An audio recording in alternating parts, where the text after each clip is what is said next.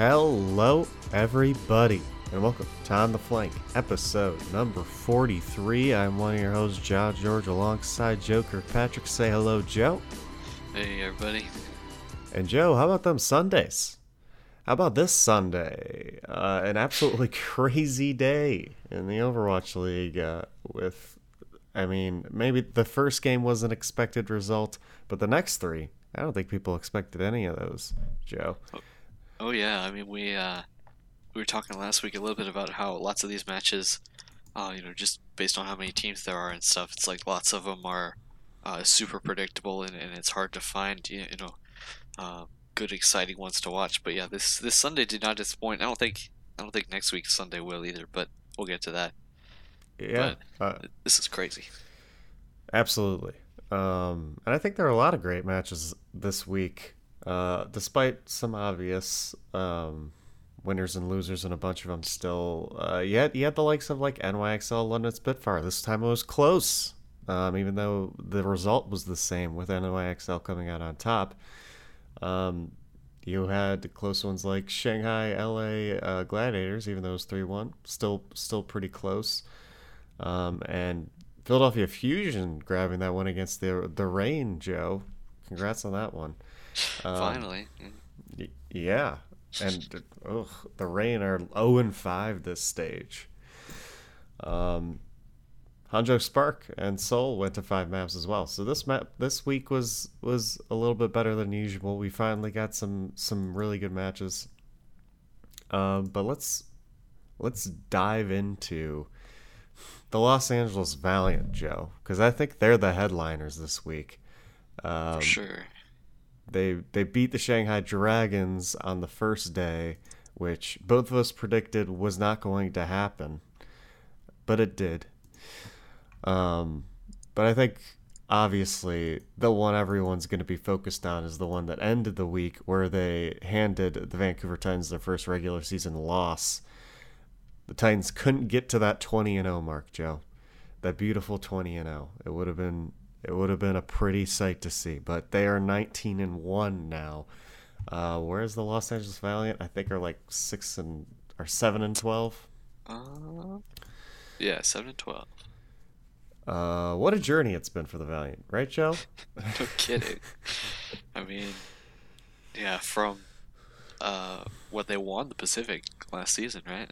And then had a whatever ridiculously low start, and then have only finally recently, kind of started to come back into relevance. But yeah, this really good. Both these matches were really good actually this week, and it's sort of my impression of this team after this week is that I really love the LA Valiant of Fact Fiction and Shax in particular.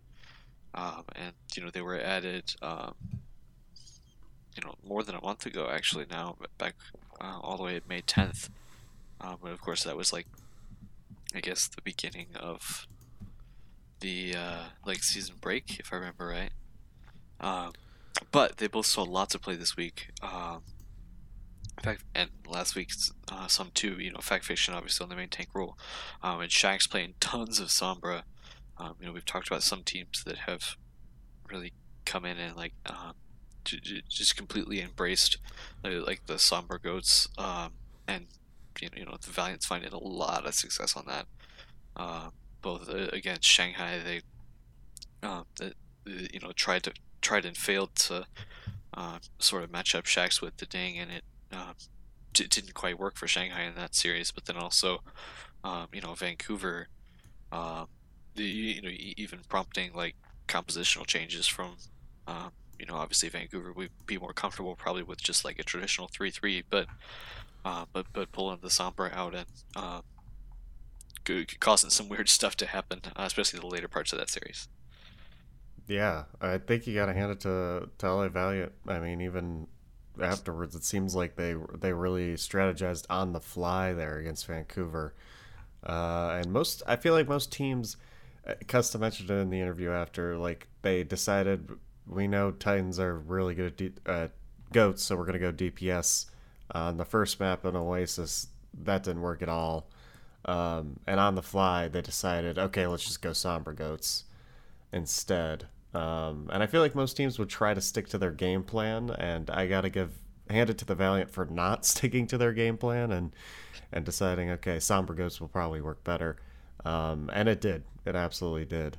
Because Vancouver just doesn't have their Sombra. So it's weird how all of a sudden Sombra Goats is the counter to Goats when before it was just worse Goats.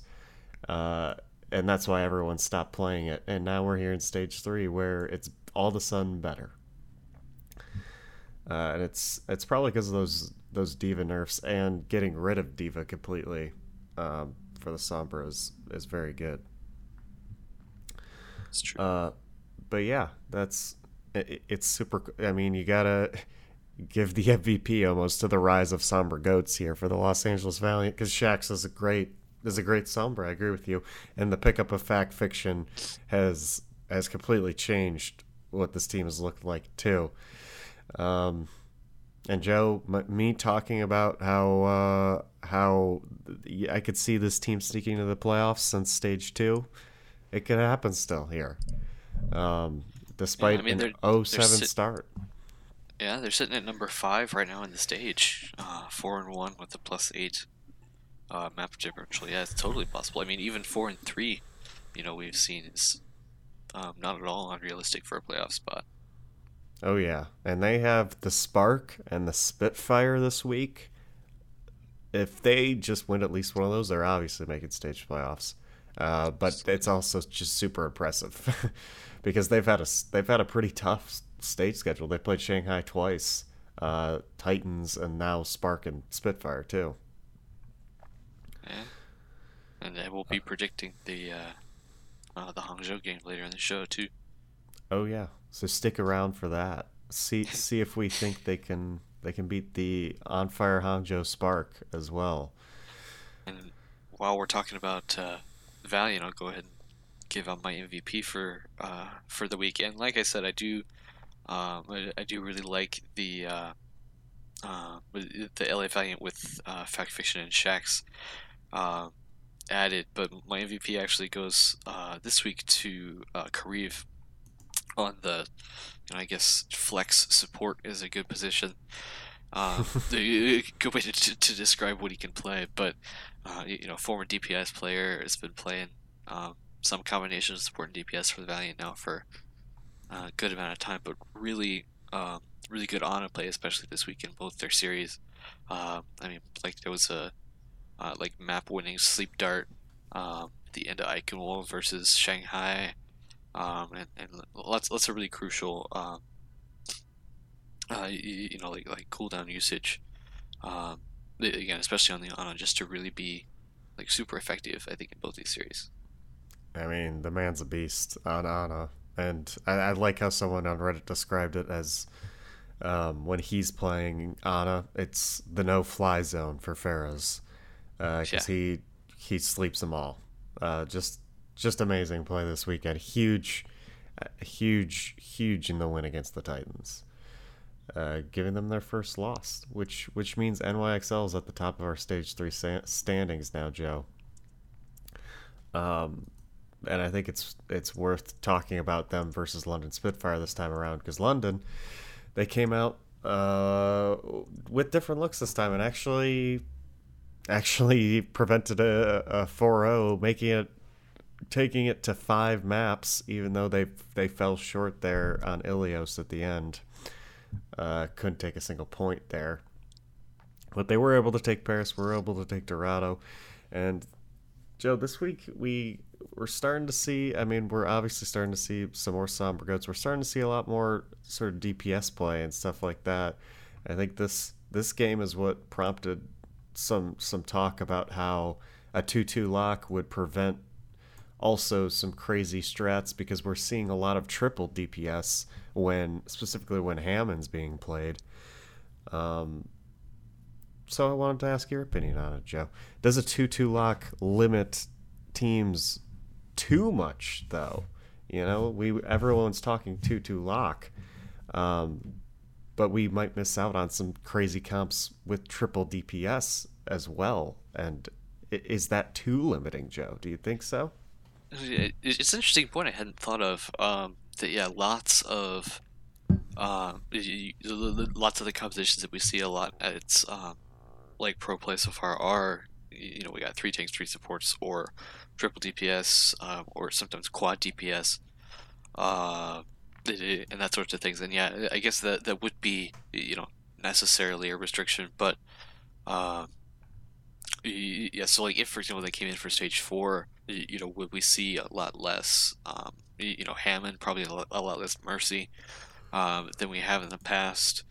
Um, and I suppose that's part of the reason that they always talk about well if this 222 lock ever actually comes into like the game properly, that then it's gonna take um, a lot of like individual balancing on Blizzard's part too. Like it's gonna take specific time to go in and make sure that um, that all of the heroes that have been assigned a role can actually properly fit that role in a 2-2-2 composition. I mean, people play Hammond like a main tank, but only when they've got 3 or 4 DPS characters to sort of cover the angles and be able to protect him just by threatening space. And they play Mercy as a solo healer only when there's lots of opportunities to damage boost uh, and being able to make the most of the single target resurrect that they've got. Um, yes, and or break played as a support hero in like a 2-2-2 competition would be terrible. I mean that's the example that people give a lot, but um, yeah, there definitely have to be some like intentional, probably pretty drastic, like probably even a bigger patch than was this 1.35 or whatever it was, like the mega patch that was supposed to kill goats. Uh, I mean, it'll be a giant patch if and when that comes through, just to make sure that because again, they do want all the heroes to be viable, and yeah, it's interesting because if that composition restriction was just added in the Overwatch League sort of suddenly, that you're right, that probably wouldn't be the case. Yeah, I mean it's interesting looking back at history and seeing what 222 like meta comps we've had, dive, and I guess snipers. Yeah. So those will, I mean, that's probably what everyone's going to default to because, but there are tons of pro players who've lived through both of those, obviously. It'd be hilarious if we finished Overwatch League Season 1 in a double sniper meta, and we finished Overwatch League Season 2 in a double sniper meta with Ryan Zarya, Widow, Hanzo. With Philly and London making the championship again. Oh yeah. Because their teams benefit the most from that. That would be hilarious. But yeah, we'll see what happens. I don't know if it limits it in a. I think the benefits are there. I do like Hammond and triple DPS comps a lot. They're fun to watch, but I think it's worth it just to get rid of goats because. Goats is just always, I mean, as people have alluded to, Goats is just always going to be a super superior comp on most maps just because of the game modes, the game types benefit being tanky and being able to get to an objective and stay on an objective and protect that objective, sort of. So I think it's just worth it to get rid of. To require people to play DPS is absolutely worth it, I believe. And maybe we'll see more metas going forward because of it. So we'll see if it even happens. But it would definitely be a meta shakeup enough to, I think, say that maybe Philadelphia Fusion could make that championship, Joe. That's all they need. I mean, there's, we sort of briefly mentioned it last week. Most of the teams, in theory, like numerically still have a chance, at least for play-ins. Yeah, yeah, But they're if still you take if you take DC and Florida out of the consideration, the worst record in the league right now is 6-13, yeah, which could still finish again numerically above 500. yeah. It's gonna be really hard, but Yeah. especially for the Houston Outlaws as the team that has that 6-13. That's a good transition. Let's talk Houston Outlaws because they did beat Paris 3-1. Paris had a little bit of a rough week that we can talk about a little later, but they did beat Paris 3-1 to start off the week, and everyone was hype on them again. They look dominant on some maps. They look like a completely different team, of course. So what else are they supposed to do, Joe, in this situation but lose to the Florida Mayhem, of course? Yeah, like what, a week and a half after beating San Francisco. And people on Reddit have been doing like the Overwatch championship belt situation, like if it was like a wrestling situation where these teams held a championship belt, and the Houston Outlaws had that championship belt. They took it from the San Francisco Shock, and now the Florida Mayhem have it. And this is not only this is not the first time they've had this championship belt this season, Joe. The Florida Mayhem now have it for the second time because they beat the Philadelphia Fusion earlier in the season to take it from them. It's true. Who had beaten London, I think, again. Yeah. Philly beat Sounds London to get it at first, and then Philly lost to Florida. But yeah, what happened here, Joe? Any clue? That, I mean, it's a good question. That yeah, this is these last two series of the week I actually didn't get the chance to watch live, which is unfortunate. So I've had to in the last 12 hours get some recaps and that sort of thing. But I mean, it looked fairly close. Like the first half of this series came all the way to map 4 when Houston was playing. Playing Florida in order to take it to map 5, and then they got within like a meter and a half of finishing too. I guess they would have had. I forget if Florida had actually completed Gibraltar and they were going to go to extra rounds, or if or if they had not quite. But they had barely finished Gibraltar, and then Houston couldn't finish it. There you go. But yeah, it was super close all the way down to the very end. I mean, it was I mean, maybe you want to talk about that last fight, but it came all the way down to the last fight there for Houston. And yeah, I don't know. It's I mean, it's a great win for Florida. We've talked about how much we don't like, sort of the direction that Florida's been moving recently, but super big win for them. But then also, like I mentioned last week, I mean, in order for Houston to maintain this momentum that they built up, with this win over San Francisco and over Boston last week, they've got to pick up the easy wins where they can. Like we were concerned about Paris, and Paris was 3-1, but Florida shouldn't have been a concern at all. Oh yeah, Florida definitely should not have been a concern for Houston Outlaws. Yeah, this sort of has me down in the dumps about Houston Outlaws again, Joe. I'm not as confident. But it has me. My confidence is boosted for Florida Mayhem a little bit, which is where my MVP of the week comes in, and with Zephyr, who finally cashed in on those scrim bucks, and has looked really good this series. And I don't think they would have won it without this man, who honestly he's been fine, before. He's been a fine diva. But this was a great, apparently he wrecks and scrims. This was a great game for him. So, my MVP of the week's to Zephyr for getting Florida Mayhem this pretty big win. Florida Mayhem did get 0-4'd by the San Francisco Shock though earlier this week. So obviously not the biggest week for Florida. Who else should we talk about? Let's talk Shanghai Los Angeles Gladiators. Because this was another big match this week. Shanghai was coming off of a loss against Los Angeles Valiant.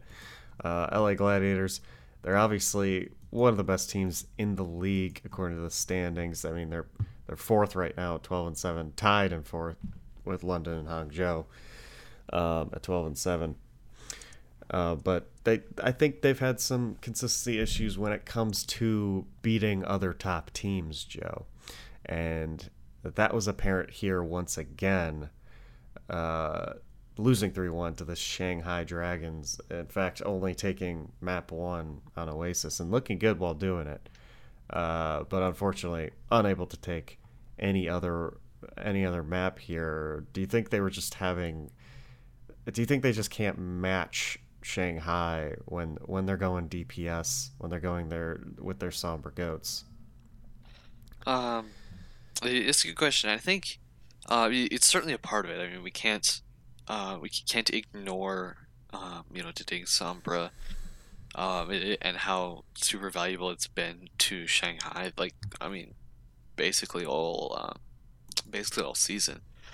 Uh, on the other hand, I think it would be not super accurate to say that like that's the only that's the only thing that is a factor here, because lots of other teams play in Sombra, and there's Sombra's not like an instant win button or anything, but yeah, we teams like Shanghai, teams like we talked about Los Angeles Valiant, are showing how powerful she is, especially when played in the same sort of ways that she's getting played by some of these teams. And then on the other hand, Gladiators, coming off some strong wins against DC, against Philly, uh, against Dallas earlier in the stage, but yeah, for whatever reason, not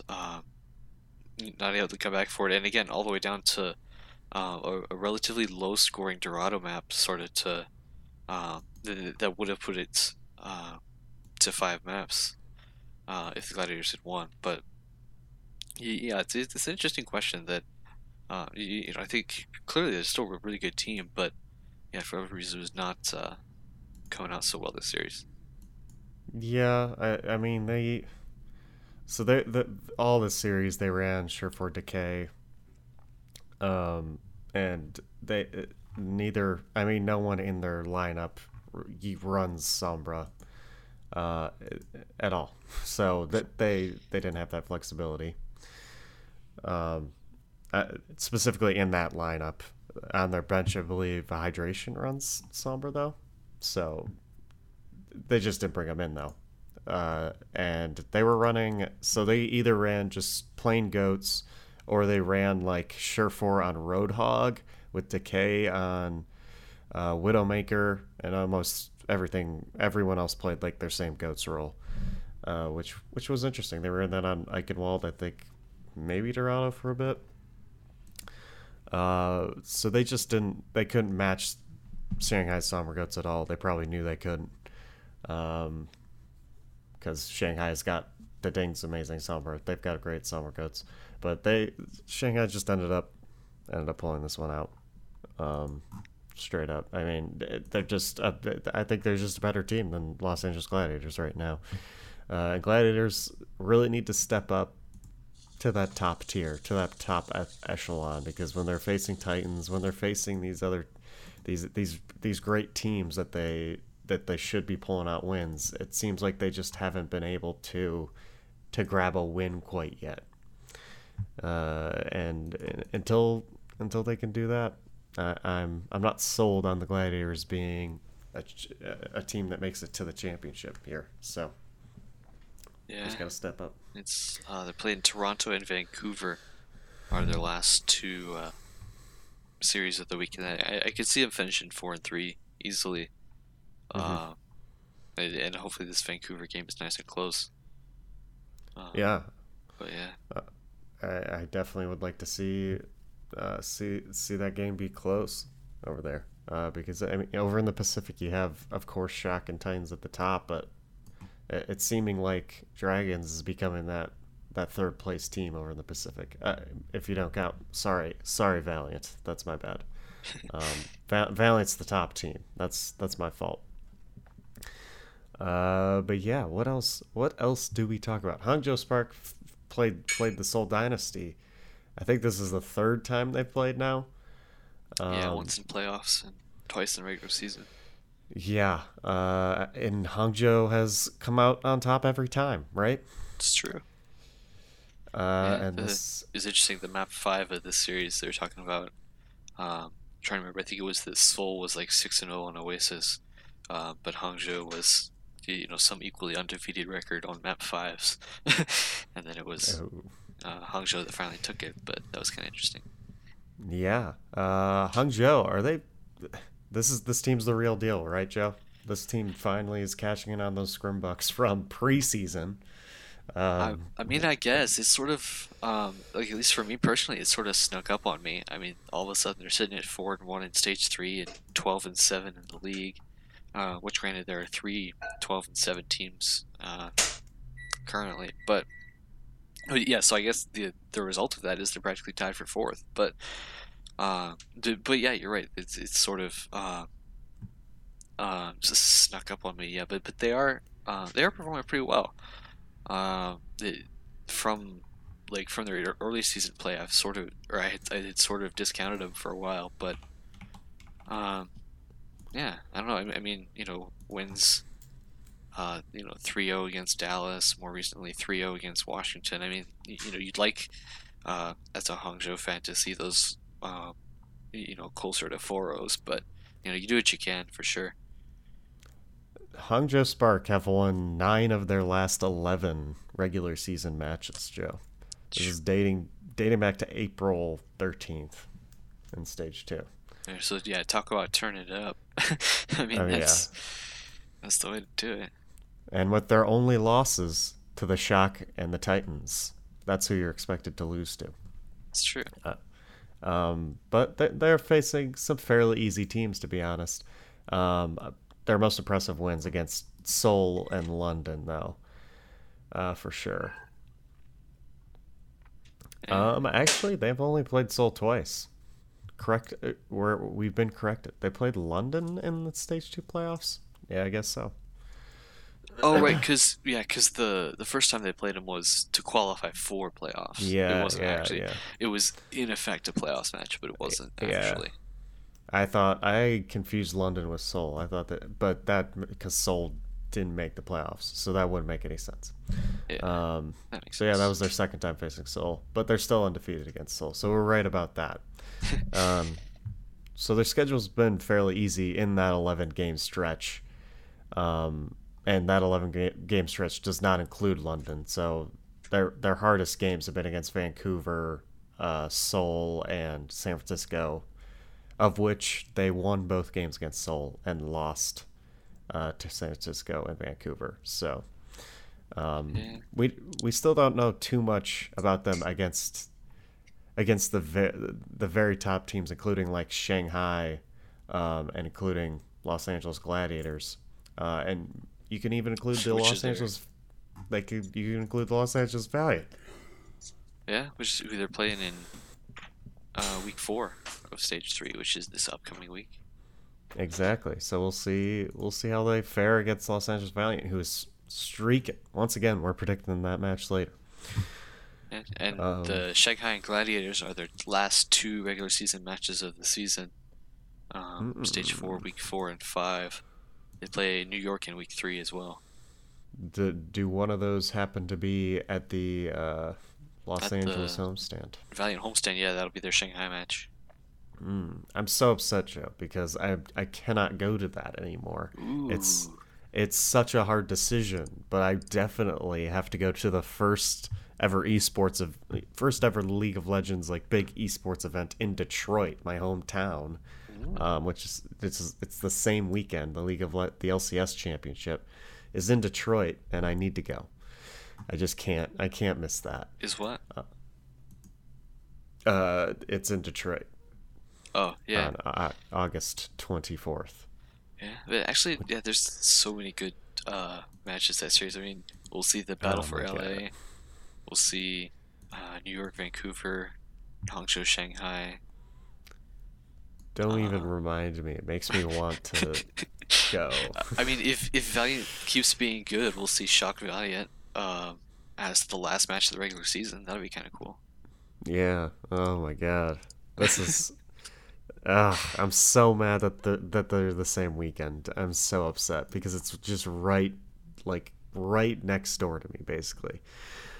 But yeah, what was I trying to look at? I was trying to see who's last in the Pacific right now, and I think it's Dallas, right? I can never remember which division they're in, if they're Atlantic or It's Pacific. they're Pacific. Um, well, over Overall, in league it's record, Guangzhou. it's still Los Angeles Valiant, Oh yeah, it is still Los Angeles. and then Guangzhou, and then Chengdu, Chengdu, and and then then Dallas. Dallas. Um, Because it's Dallas is probably at 10-10 right now. So yeah. I was just wondering who the worst team in the Pacific was. I mean, standing wise, we know, but like power ranking wise, probably Guangzhou. Yeah. But Dallas is getting down there because Valiant's looking really good, and now Dallas keeps losing to Chengdu. Yeah, I was gonna Um, say they're on sort of a losing slump, aren't they? I yeah, have to they're check 10 and and see 10. exactly. But They're 10 and 10. They had like a really good. They went. Did they go 5-2 in stage two? I think so. they've Um, lost four in a row in stage three. yeah, not not the best. I mean, we They're talked playing about it a New little bit York next last week. week.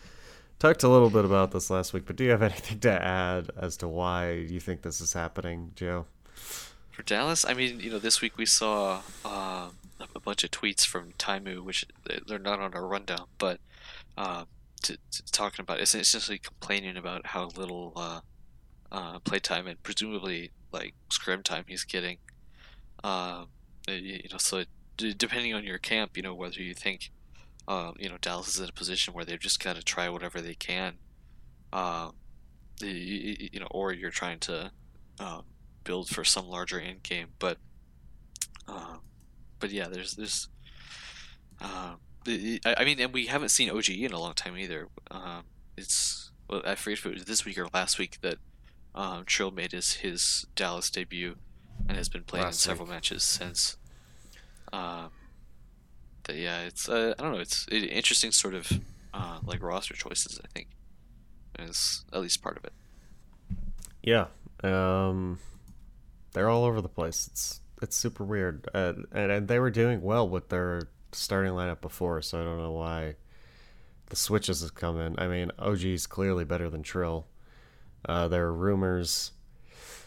There's some rumors that Trill.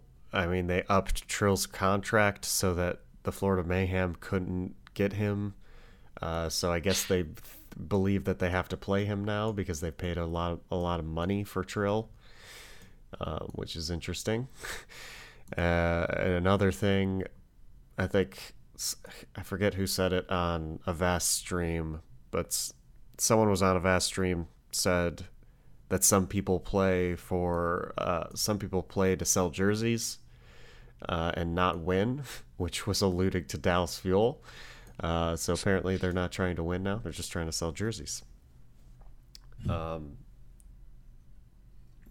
which involves, I guess, putting more players in. I mean, I think they should put Taimu in if they want to sell more jerseys. Honestly, he's a fan favorite, and we haven't seen him in forever. And what about Mickey? He's also a fan favorite, and we haven't seen him forever. And I thought he was a fantastic brig. So,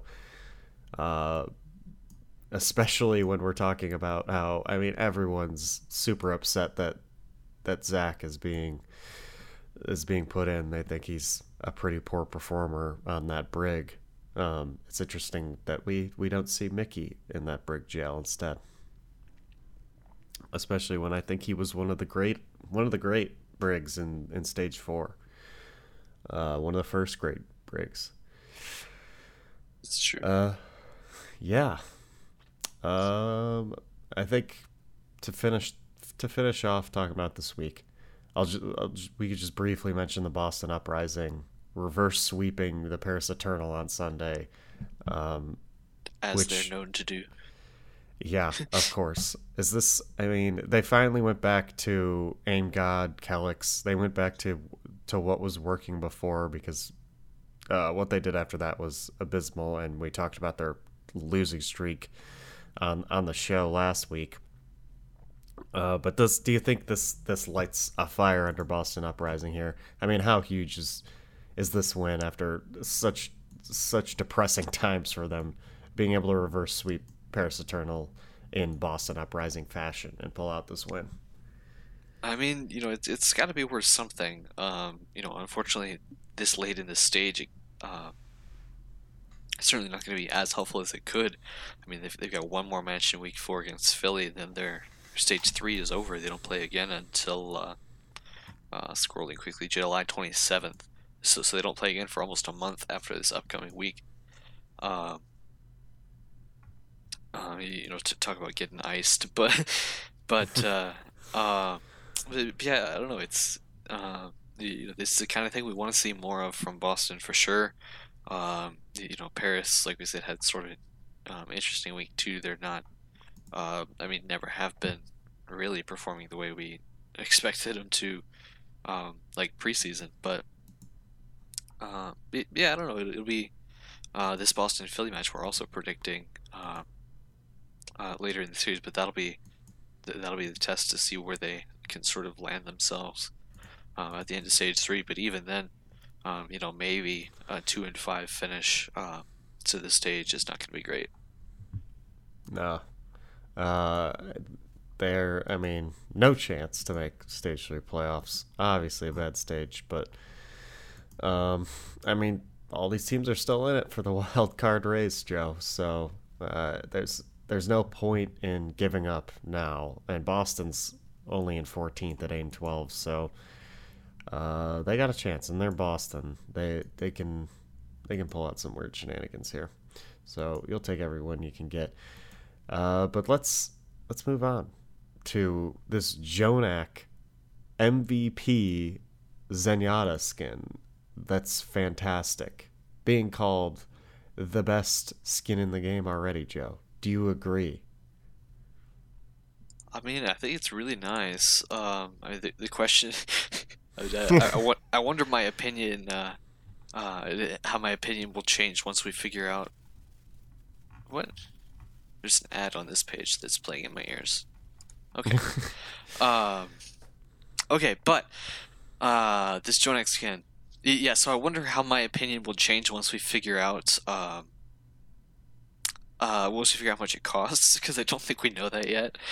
If it ends up being 200 Overwatch League tokens or whatever, like the others have been, it's gonna be super cool. And I mean, I really like the design, so that's the important part. But just that it happened at all, I think, is notable. Hopefully this is something they want to continue doing for like other MVPs, for this season and moving on. But he got like a framed concept art and all this. It's a really cool idea, and yeah, really like neat looking skin too.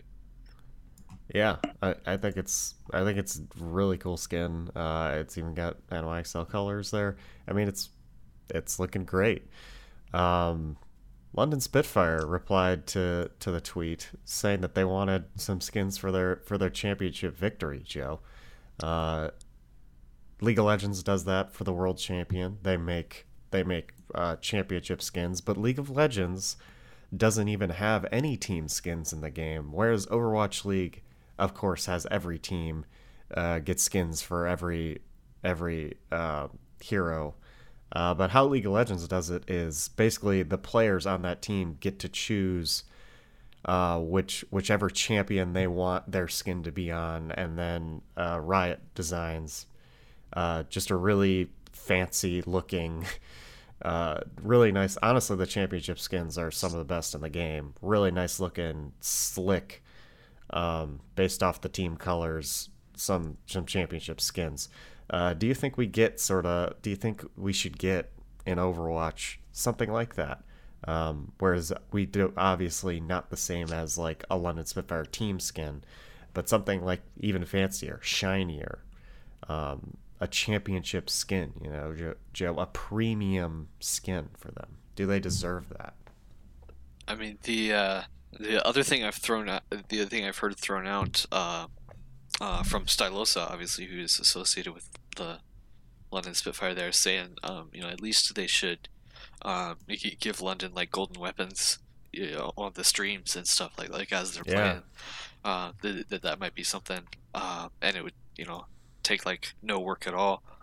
But yeah, no, I feel like it's probably something they should do, something for ideally, just for the um, for the like the commemoration of it, if nothing else. I mean, try to make a bunch of skins, it would be difficult, but or a bunch of skins that um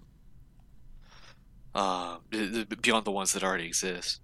But yeah, to maybe modify them somehow for a season, or to or golden guns on the streams, or whatever it takes to be nice. It's this sort of article about the Jonak MVP skin. Sort of at the end, it says he asked if Prophet, the finals MVP, was going to get one, but they told him no, that wasn't going to happen.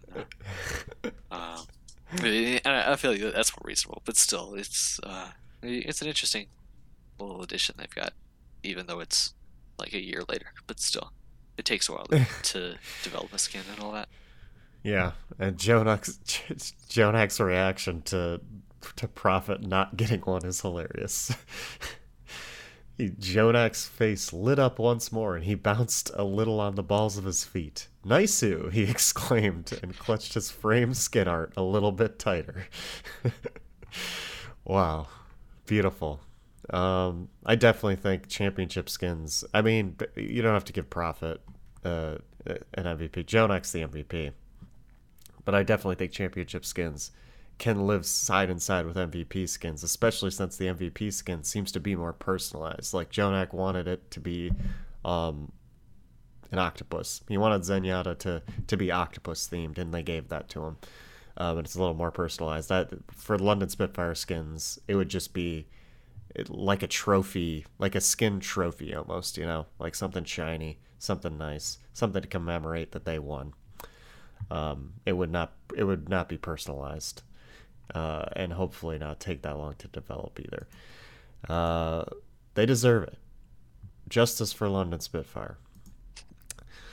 Okay. MVP process has been announced, Joe. The T-Mobile MVP, of course. Hopefully presented by Golden Boy. Yeah. As we know, Jonak won last time.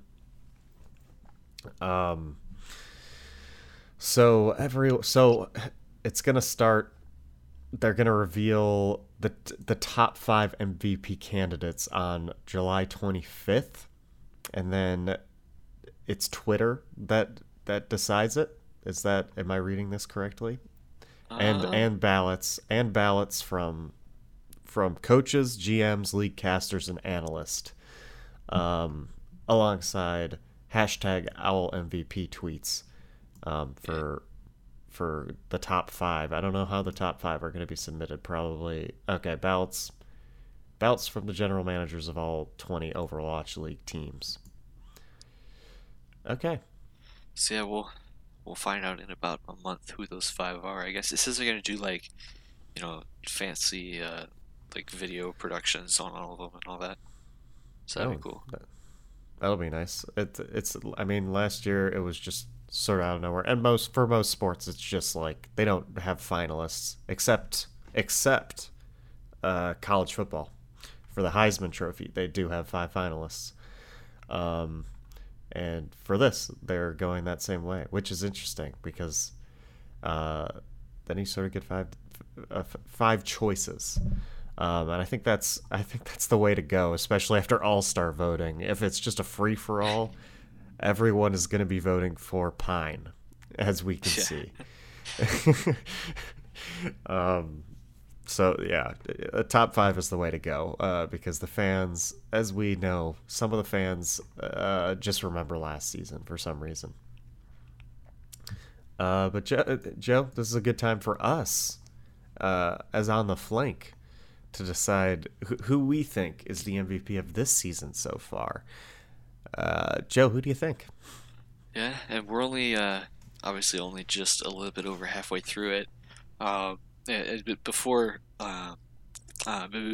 I talk about my pick, I thought it was interesting just um, to go through the teams I was looking this morning and all of the players that we assumed would be MVPs for their teams. Uh, Coming into the season, I mean, talking about fusions for Boston, DeFran for Atlanta, Gouche on Hangzhou Spark. Decay was gonna single-handedly maintain the spot that Fissure left on Gladiators, while Fissure was gonna rocket Soul to greatness, or even Jonas, that the core of DC was built around. I mean, all these players and lots of main tanks, interestingly enough, but um, they were supposed to be these big things, and they definitely have been, good contributors to their team, but certainly nothing like on the scale that we expected. Um, and sort of honorable mentions for my pick, for my MVP. I mean, Bumper has filled a really similar role on Vancouver that Jornak did on New York in season one. I don't think anybody would really argue with that. Just in terms of like the way he's, um, like on his own, sort of structured their play style around himself. Um, and then there are, some like secondary picks you might think, like for example Michelle on Soul Dynasty, somebody like Ding on Shanghai, or potentially somebody like Shaxter Effect Fiction on Valiant. Obviously we have to um, watch him play some more games for sure. But all that being said, my actual MVP pick, like if I had to pick right now, it's got to be Sinatra for the San Francisco Shock. I mean, the dude's crazy. They pay him a lot of money, and whether it was arguably necessary in season one with the playtime he got is a different question. But he's definitely earned it here in season two. Oh yeah. I'm same exact boat. I can't not choose Sinatra here. He is by far and away the best player right now in the Overwatch League. On that Zarya, just absolutely dominating, and his whole career he's been known as one of the best Zaryas, and he's definitely proving it. Best Zarya in the world right now. And as far as my honorable mentions go, I mean, very similar to Joe's. Um, right now it feels like it has to go to someone on the Shock or the Titans. We'll see. I mean, right now it's looking like things could change here. We'll see who ends up winning stage three, or who's in the running for stage three. But so far, I definitely have to give it to someone on San Francisco, someone on Vancouver. So if I had to give it to someone else on San Francisco, it would have to be Super or Rascal. Both of them have done fantastic. If I had to give it to someone on Vancouver, it would probably be really close between Haxel and Bumper. Um, Probably Haxel. Bumper has tons of support from his team, which, by the way, I think the LA Valiant really did a great job this week of taking down Bumper when he was being too aggressive. I mean, all the teams that have played really good against Vancouver have done that, basically. That's how San Francisco beat him, too, was taking advantage of when Bumper was being a bit too aggressive. So those are sort of my... Right now, I mean, there are tons of great players on tons of other teams, but right now it's got to either go to someone on the Shock or Titans. We'll see what happens the rest of stage three. But as of now, I feel like Shock Titans is probably going to be our stage three championship again.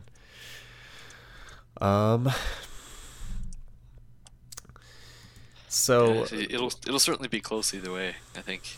Yeah. I mean, just like from stage one to stage two, it's been, relatively different, like playoffs, team pools. So, As we get close, we've got one more weekend in the Atlanta homestand, which is our last note here, uh, in sort of the middle part of our show. Um, yeah, as we get closer to these stage playoffs, it's looking again more or less a unique uh, like team lineup that we got. Yeah, definitely, and it's been great to see that every time. No doubt about that. Different supporting cast for the Shock and Titans every time is very nice, and of course NYXL. They're always there too. But yeah, the Atlanta homestand is coming up. That's week 5, and there aren't too many. I mean, we have NYXL, Shanghai Dragons, probably the two best teams who are going to be there. They don't play each other. They play NYXL plays two teams they should absolutely stomp. Shanghai Dragons also should probably win both of their games. So I mean, the I don't think games so. aren't that exciting. The fact that it's a homestand, pretty exciting. Um, and Atlanta Reign with an 0-5 stage, you gotta hope that they come here in Atlanta and beat Toronto Save some and beat face. Florida. Yeah, exactly. Um, but yeah, that should be fun in a couple weeks' time. This week, of course, we have our traditional shortened week, shortened by two games. That's right, Thursday, Friday are only 3 games this week. So plan accordingly to that. Um, the match of the week this week is the Gladiators Vancouver rematch. But Joe, so far every match of the week has been awful since match of the week has started. It's true. So hopefully that curse doesn't continue because that's going to be a good game. Um, That's what we've said every week, at least. Yeah. that Hopefully should we be a get good game. better than 4-0. How about that? Yeah. That day we also have London Spitfire versus San Francisco Shock. That is also a game we're not predicting, but I think should be a really good one too. Um, Shock will probably win it, but maybe London can put up a nice little fight, despite losing to NYXL once again. Once again. Any other games we aren't predicting that are noteworthy here? I guess Spitfire also plays Valiant this week. We're not predicting that one. Um, Shock, that should also be a good one. Shock Chengdu will be interesting. Yes. Right before first game on, or third game It's on always Thursday. always interesting to see Chengdu face these top teams because they have such a different style that an upset's always plausible. Chengdu was sort of close against Vancouver again this week. Not as close as the one before where they took them to 5 maps, but still stuck with them. Okay, let's move on to our predictions then, Joe. I moved a little bit further ahead of you this week because I picked who did I pick? The Spark to beat Seoul, Yeah, Hangzhou over Seoul. which means I'm now 4 games ahead of you. It's true. 30 and 26 out of 52, which means I'm only just at 500 right now. Oh. So But maybe yeah, maybe I let's should just flip a coin this week. I don't know.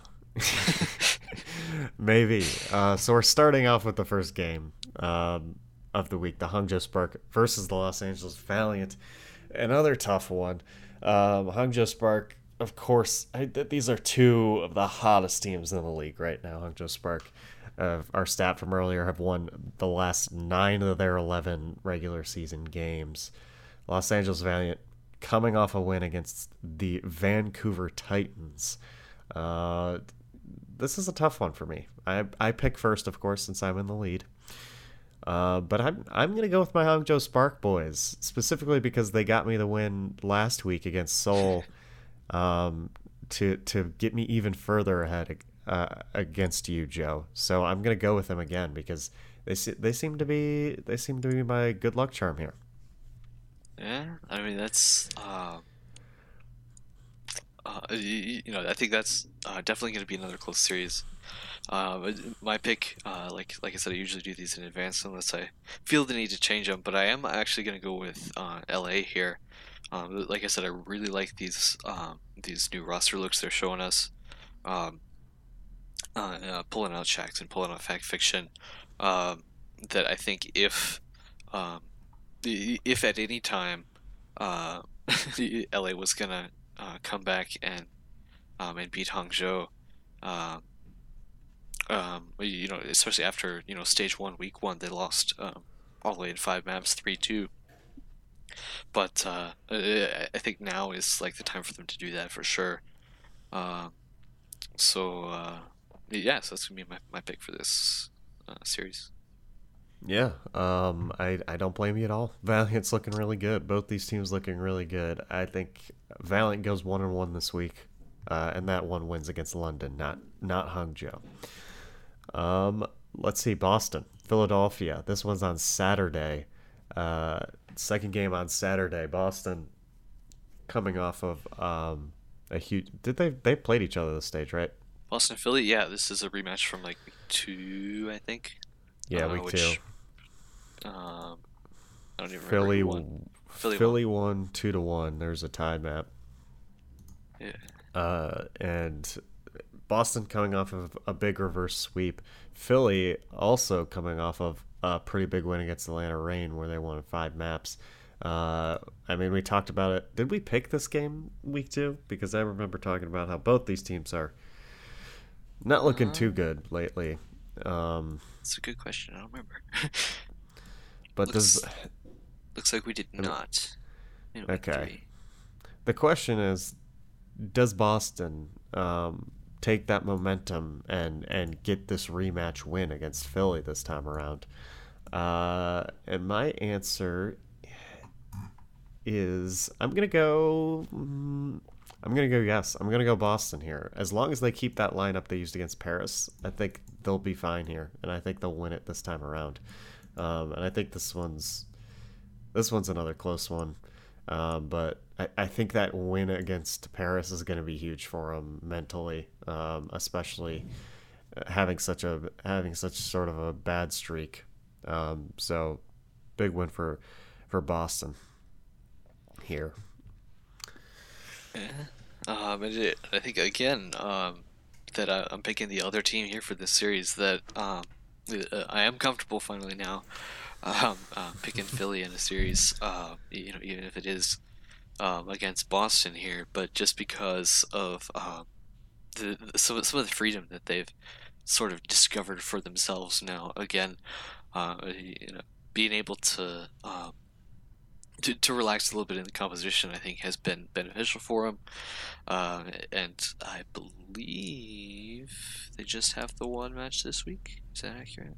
Yeah, they just have the one match this week against Boston.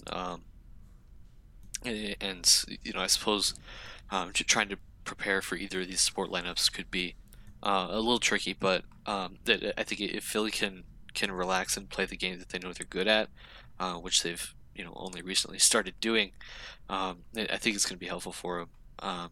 And they are technically on a two-win streak, and they beat Boston. So yeah, hopefully they'll do it again. We'll see what happens here, Jeff. We're butting heads here. Houston, Toronto on Sunday. Houston, of course, coming off this Florida Mayhem loss. Everyone doesn't know if this team's good once again. I guess they're bad again. They have a fairly easy week in Washington and Toronto. And I think they should go 2-0, Joe. I'm taking Houston to beat Toronto. They lost to Mayhem, but I'm still confident in this team. I think that's just a little road bump. Yeah, so and I'm going the same way here. That we know Houston's good, and as long as they don't get shaken off by this Florida match, it should be okay. And we do know that we here on the flank are relatively low on Toronto.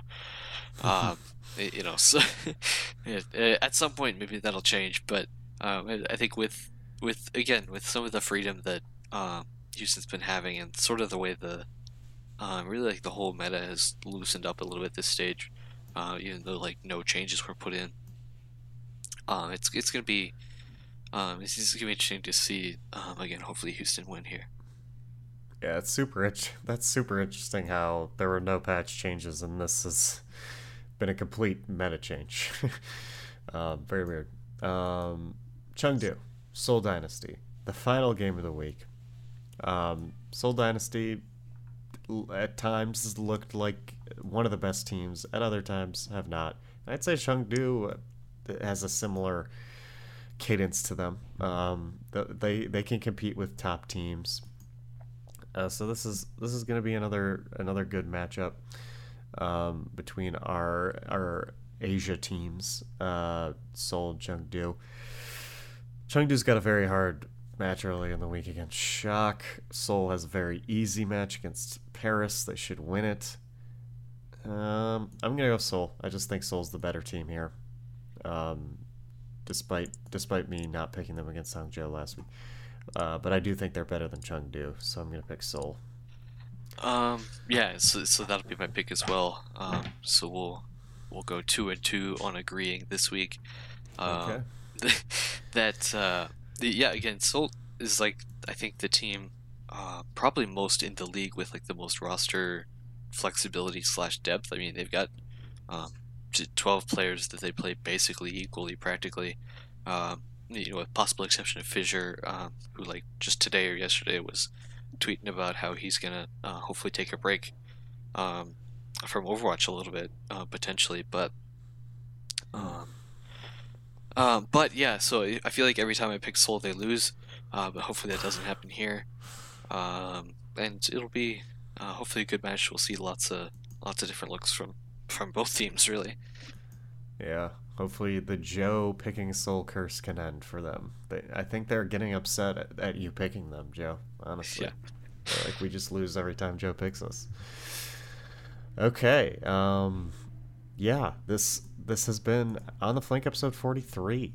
And it's been a good one, Joe. This has been a good stage so far. I've enjoyed it. Absolutely.